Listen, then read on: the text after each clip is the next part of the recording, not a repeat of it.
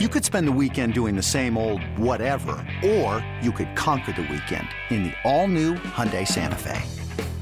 Visit HyundaiUSA.com for more details. Hyundai, there's joy in every journey.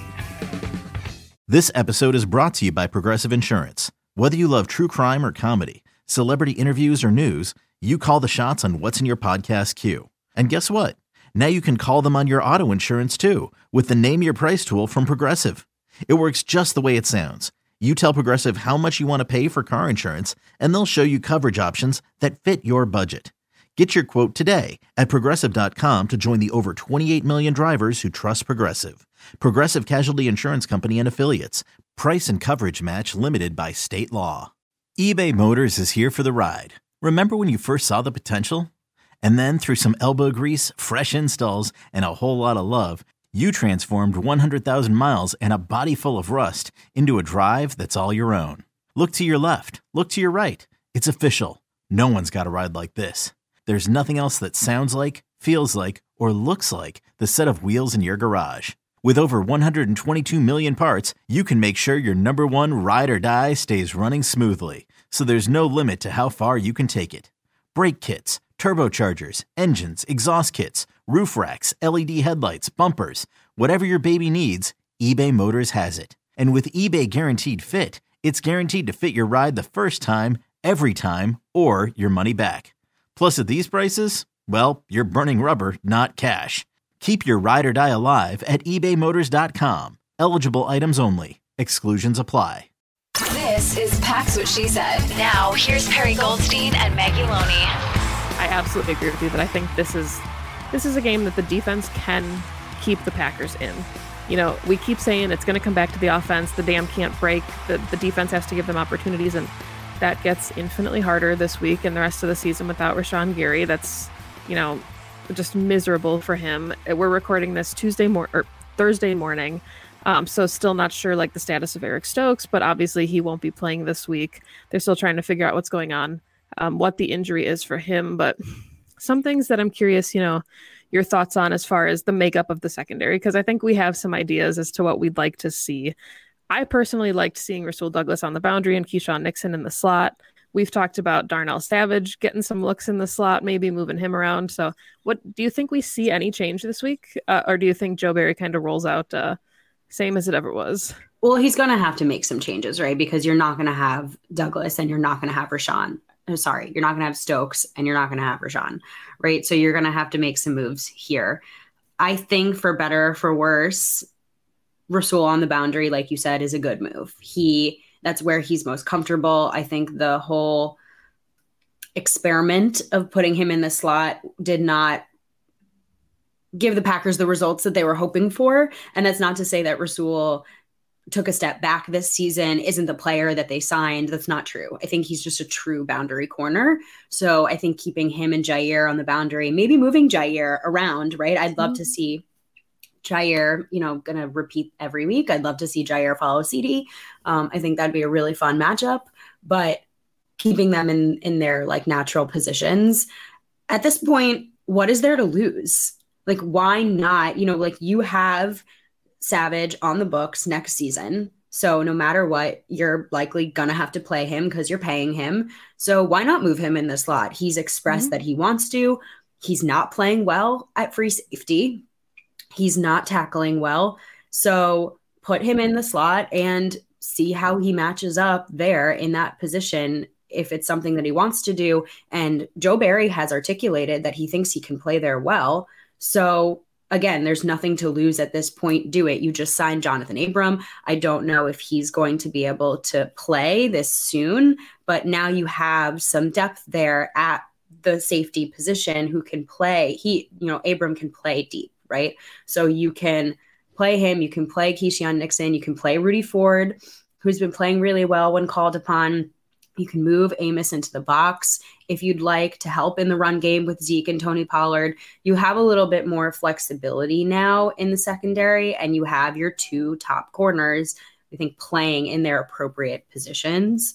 So I would love, if it was me and I was defensive coordinator, Perry Goldstein, calling plays, I would 100% be moving Savage down into the slot, and I'd be actually rotating him and Jair in and out depending on the look. But will Joe Barry make the necessary adjustments is obviously like the ultimate question of the season. So I think it also depends. Last thought is who's playing an inside linebacker, right? You don't have Devondre. I think that changes a lot of things about what they're able to do in the middle of the defense.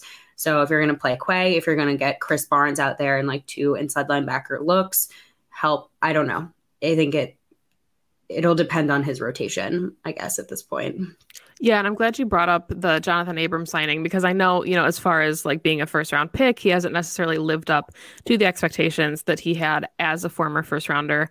But sometimes, we talk about guys needing a change of scenery, needing a position change, needing a new coordinator, a new scheme, whatever it is.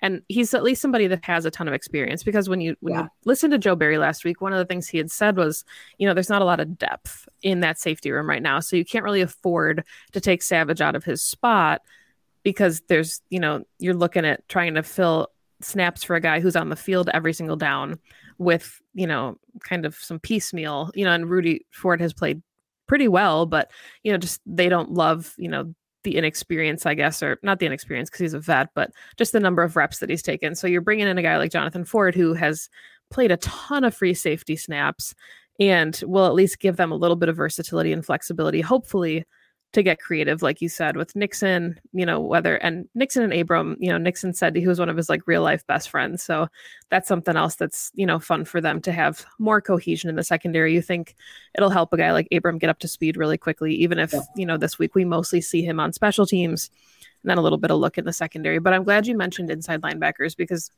that was one of the things I was kind of, thinking is circled as one of the bigger matchups going into this game. Obviously, Tony Pollard and Zeke, I think, are the bigger threat even than the receivers for the Cowboys. We've known that. Tony Pollard, at this point, you can argue, is running back 1. It's Ezekiel Elliott's team. We talk about that. He was the first round draft pick, but Pollard has 8 touchdowns on the season. Like or 5 touchdowns, excuse me, but he's a freak. Yeah. He's always getting into the end zone. He's explosive. I think he's averaging like 6 yards a touch or something. He's the kind of running back that's going to give this Packers defense fits. And if Chris Barnes is still in the concussion protocol, he was one of your better tacklers. We don't know what the status is of Devondre. Maybe he can come back and play, but just I think Adrian Amos is going to have to kind of live in the box this week. Yeah, I totally agree with you, which is, again, why I think it's a really good move that they grabbed Abram, whether he plays significant snaps or not. I'm actually enjoying the safety depth more than I thought that I would this season. They've been kind of like stacking safeties. I think let's get Rudy Ford in there. I mean, my biggest fear, like you said, is Tony Pollard. Zeke is just a big guy, right? He can plow into, he's the AJ Dillon of this. If you want to make like comparisons, like Tony Pollard is the Aaron Jones to Zeke's like AJ Dillon, that like 1-2 punch they have going on, very, very similar in like play styles. Like it is hard to bring Zeke down. He will get positive yardage out of you. He will drive his legs. He will push you. Tony Pollard is the shiftier, explosive, accelerate on a dime. You have to be able to tackle. You cannot play the way this Packers defense has been playing and not wrap up your tackles and bring your guy down. And my fear is if they keep Savage in the safety position that he's been playing, playing deep in the back, and he's like your last line of defense, Tony Pollard is going to run right through him into the end zone. Yeah. So you are going to need to do something to stack the box or set your edges and make sure that Tony Pollard isn't getting up into the second level, because he will just go end zone at that point. I think this game, last level of the defense to discuss is, unfortunately, you just lost your best pass rusher. I'm unbelievably gutted for Rashawn Gary. He is, I think, the lifeblood of this defense. You heard the guys say, he came up to them after his injury and told them he's still there for them. He's just an incredible leader, an incredible man. And I'm gutted that he's going to miss the rest of the season, because that he'd be going into every game regardless of their record with all the energy. So it's really going to be on Preston and the depth here to step up. Now, that being said, pressure on Dak Prescott and pressure on this offensive line is just not going to be something that this team is going to be able to lean on, right? So you're going to have to, the secondary, and I think the inside linebackers are going to have to step up and I think pick up some of the slack and the lack of pressure, unless Joe Barry wants to do some creative things where he sends Quay Walker out, on a pressure package on a blitz. He does a DB blitz or something like that in the right scenario. We haven't seen a ton of that this season. So I'm not holding my breath. Like, there are ways to get creative pressure packages out there, but I think it's going to end up just coming down to the guys in the back making plays. You ready? Showtime. On May 3rd, summer starts with The Fall Guy. Let's do it later. Let's drink a spicy margarita. Make some bad decisions. Yes! Audiences are falling in love with the most entertaining film of the year. Fall Guy. Fall Guy? Fall guy. That's what the poster said. See Ryan Gosling and Emily Blunt in the movie critics say exists to make you happy. Trying to make it out? Nope. Because I don't either. It's not what I'm into right now. What are you into? Talking. Yeah. The Fall Guy. Only in theaters May 3rd. Rated PG-13. I'm really glad you mentioned the Quay Walker thing, because that's all I could think was, there's going to need to be some creativity here. And, hopefully Chris Barnes can play. We're not sure how far he's progressed through the concussion protocol. You're hoping, obviously, that Campbell comes back as well. But you might see 3 inside linebackers on the field at once. Isaiah McDuffie has looked really good against the run. He's been really solid, reliable tackler. So, there could be packages where it's Campbell and either Barnes or McDuffie, in the middle of the defense. And then they send Walker on a blitz, or he does that like roaming nose. I think that they're going to need some help from a lot of these young guys because of the Rashawn loss. You've got JJ Enagbare as the second edge rusher now at this point. He'll see a huge increase in snaps, but if you're talking about like Jonathan Garvin, I know Tipa is coming back from injury, but there's just not a lot of reps there. These guys don't have a hell of a lot of experience. And even, Enagbare doesn't, still obviously being a rookie, even though he's looked really good the last couple weeks. So they're going to have to lean on creativity and, maybe a little bit of confusion. Kenny hasn't been playing his best either, which makes it difficult. You want to see, your first round pick Devontae Wyatt get more snaps at this point.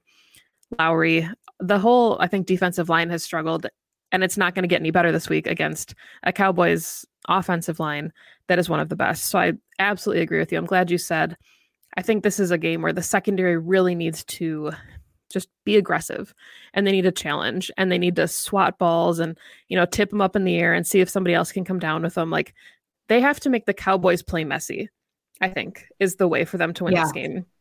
You got to just muddy up the game. The Packers offense has to play clean. Packers defense has to make things really dirty. I love that. I think that's a perfect place to end. Before we wrap up, let's do some score predictions. Okay. I want to call this game actually as a win for the Packers. Okay. I think it's going to be, like you said, dirty, muddy. I want to go like 17-14. Ooh, that is gross. Packers, just like a gross football game, and somehow the Packers grit a win out because they have to at Lambeau at home. Okay. I keep doing this thing, right, where I over-predict the score because I'm just waiting for the offense to capitalize. But like in my head, I'm thinking like 27-21, 24-21. Like, I just want to see there be points. And, it's like you said, at this point of the season, don't know if we're talking about, W's on paper or W's in the moral victory column, but I do think that this is a winnable game for the Packers. They're at Lambeau Field. I think their defense can do enough against this Cowboys offense. It'll just come down to, can the Packers offense do enough against the Cowboys defense? So I'm going to take it as a loss because I don't like to have my hopes up, and I don't want to keep, predicting that they're going to bounce back and then have them not bounce back. But I do absolutely think that it is a winnable game for the Packers. And I guess the one thing that we didn't really talk about either is Cowboys are coming off a bye. They're playing another team that's fresh off a bye, which is just their luck of the season for Green Bay. I know. Well, we will see what happens on Sunday. Thank you all so much for listening with us. As always, working our way through this very difficult and challenging season together. Always, as always, rooting for this team to turn things around and get some wins. We hope that we're back discussing a Victory Monday with you on Monday. Let's all hope for that. But as always, you can follow us on Twitter at PWSS Podcast, on Instagram and Twitch at Pax What She Said. Like I said, we will be back on Monday with a recap, win or lose. Hopefully we will be back live so you can come join us with your questions. We are a little bit on baby watch right now. So it is it's a TBD at the moment. If we have a co-host on maternity leave, Perry, will be in with some guests. So shaking things up. But thank you all, as always, for following along. You can follow me at Perry_Goldstein on Twitter. You can follow Maggie at Maggie J. Loney. And as always, go Pack Go. Go Pack Go. 2400 Sports is an Odyssey company.